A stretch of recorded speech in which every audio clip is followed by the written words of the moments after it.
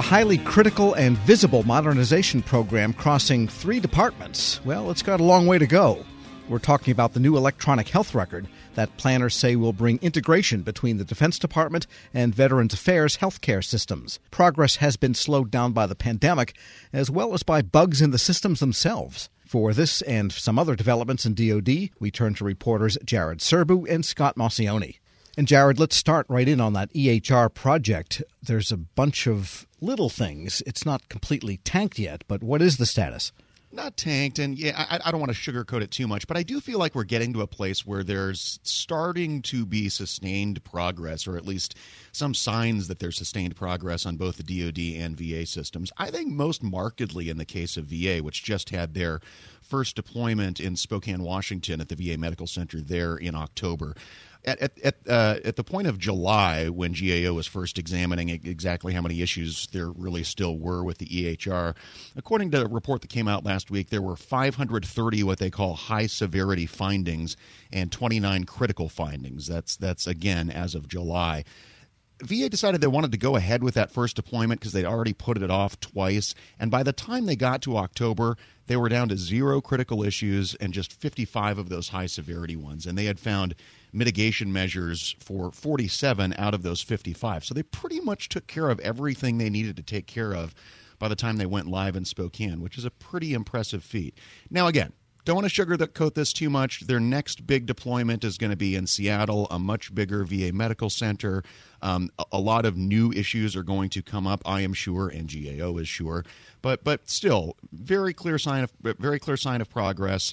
And I should also say GAO wants all of these issues resolved before they do another deployment, which is currently scheduled for the fourth quarter of this year. But GAO is known for being a bit conservative. Sure. So they have 2 major issues then. One is getting the deployment correct in terms of bugs, operability, and employee training.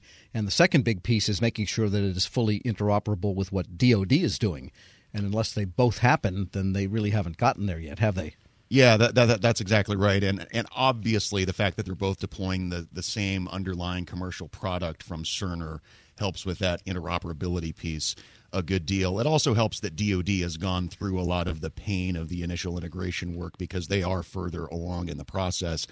Despite being further along, DoD still has problems too. But again, they are making progress according to some of their their fiercest critics, which would be, in this case, the Director of Operational Test and Evaluation, starting to finally say some nice things about DoD's deployment. They're really pleased with what they're seeing on the cybersecurity front. The DOT&E had previously reported that this system was not survivable in a realistic cyber-contested environment. They now have a permanent standing set of teams that are going to subject MHS Genesis, which is DoD's name for the EHR, to consistent, basically simulated cyber attack to see how it really does perform in the real world. So that's on the defensive side. Also, some marginal usability improvements. That's basically about 80% effective as far as day-to-day use, which doesn't sound great. But again, very early here. It's going to be another 4 to 5 years before this entire thing is deployed worldwide. And we don't know too much yet about what's going on in the Coast Guard deployment yet, do we?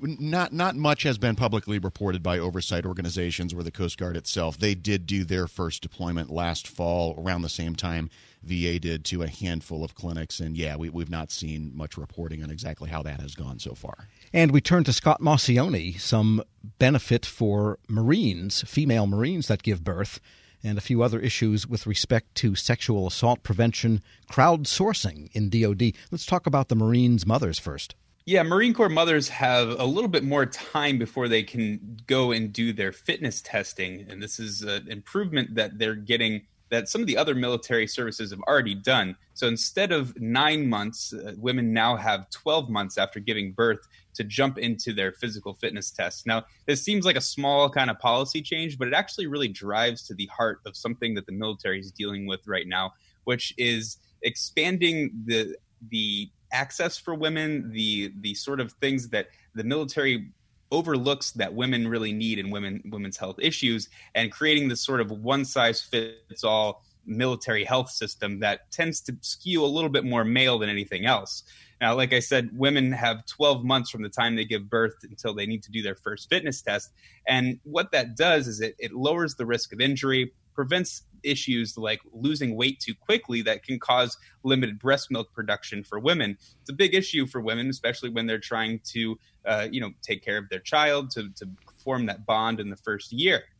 Now, this change comes at the same time as lawmakers, service members, Defense Department advisors, and everyone else you can think of are really pushing for the military to be more inclusive toward women's issues, because a lot of women, especially mid-career women, are leaving the military at a time when the military really needs to retain them, because they're bringing in really great ideas, being these mid-career people that make important decisions. So we have the Defense Health Board, which is saying that over the past 70 years, the Defense Department's been warned that things like equipment are not made properly for women and therefore are injuring them.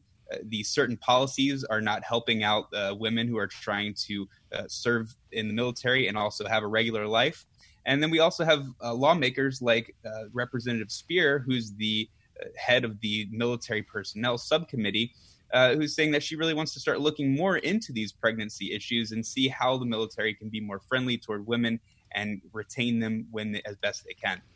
Got it. And let's move over to the Army, which is crowdsourcing solutions to prevent sexual assault. This is happening in some of the airborne corps. What's going on there? Yeah, the Army has had a lot of issues in the past year about sexual assault and sexual harassment. You just have to look at Fort Hood, where they recently had a review committee go through and look at a lot of the issues they had. They had about 70 recommendations for trying to improve the issues of sexual assault prevention and response. What the Army's 18th Airborne Corps is doing, which encompasses, by the way, 92,000 soldiers, it's nothing to snuff at on size. They have a Dragon Lair program. Think Shark Tank, basically, but for the military. Their mascot is a dragon, which is why it's a Dragon Lair.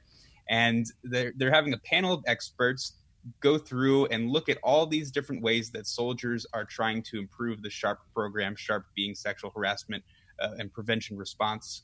And what they really want to do is just kind of help out and find better ways than just thinking from the top down, from the leadership down, especially when right now the leadership is a lot of old white guys, to be honest. So, soldiers at this point have until the 16th, that's yesterday, to submit their ideas, but they're going to be choosing their winners on the 22nd, and then possibly doing more. Now, this also comes as the RAND Corporation recently put out a study last week that said the effects of sexual assault and sexual harassment on the military retention rates are pretty devastating.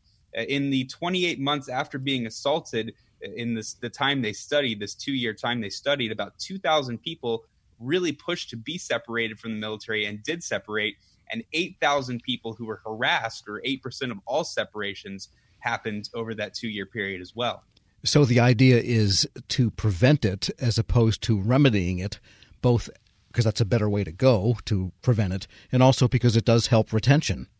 I think they're looking really for anything, and they want to cover all their bases. They're working this from the top down, the bottom up, and from the middle too. This is something that lawmakers are really pushing for at this point. The Defense Department, we know, is doing a review. It's one of Lloyd Austin's first things that he did while getting into office. So something that they're really putting the pedal to the metal for. Federal News Network's Scott Maucione and Jared Serbu. Check out their DoD Reporter's Notebook, now online at federalnewsnetwork.com. As prices keep creeping up, your entertainment budget doesn't have to take a hit. Live One Plus has all the music you love, ad-free for only $3.99 per month. Dive into Live One's massive library of songs, listen to curated playlists, or create your own. Check out exclusive artist-hosted stations, and do it all for the best price in streaming. Lock in a Live One Plus membership for just $3.99 per month now, and you'll not only beat inflation, you'll get all your favorite music ad-free. Check out liveone.com/bestmusic for details. Grab a 30-day free trial of Live by Live Plus, and you'll get unlimited skips, commercial-free music, and all of the podcasts and live streaming events you can handle. Visit livexlive.com/podcast1 to learn more and start your free trial.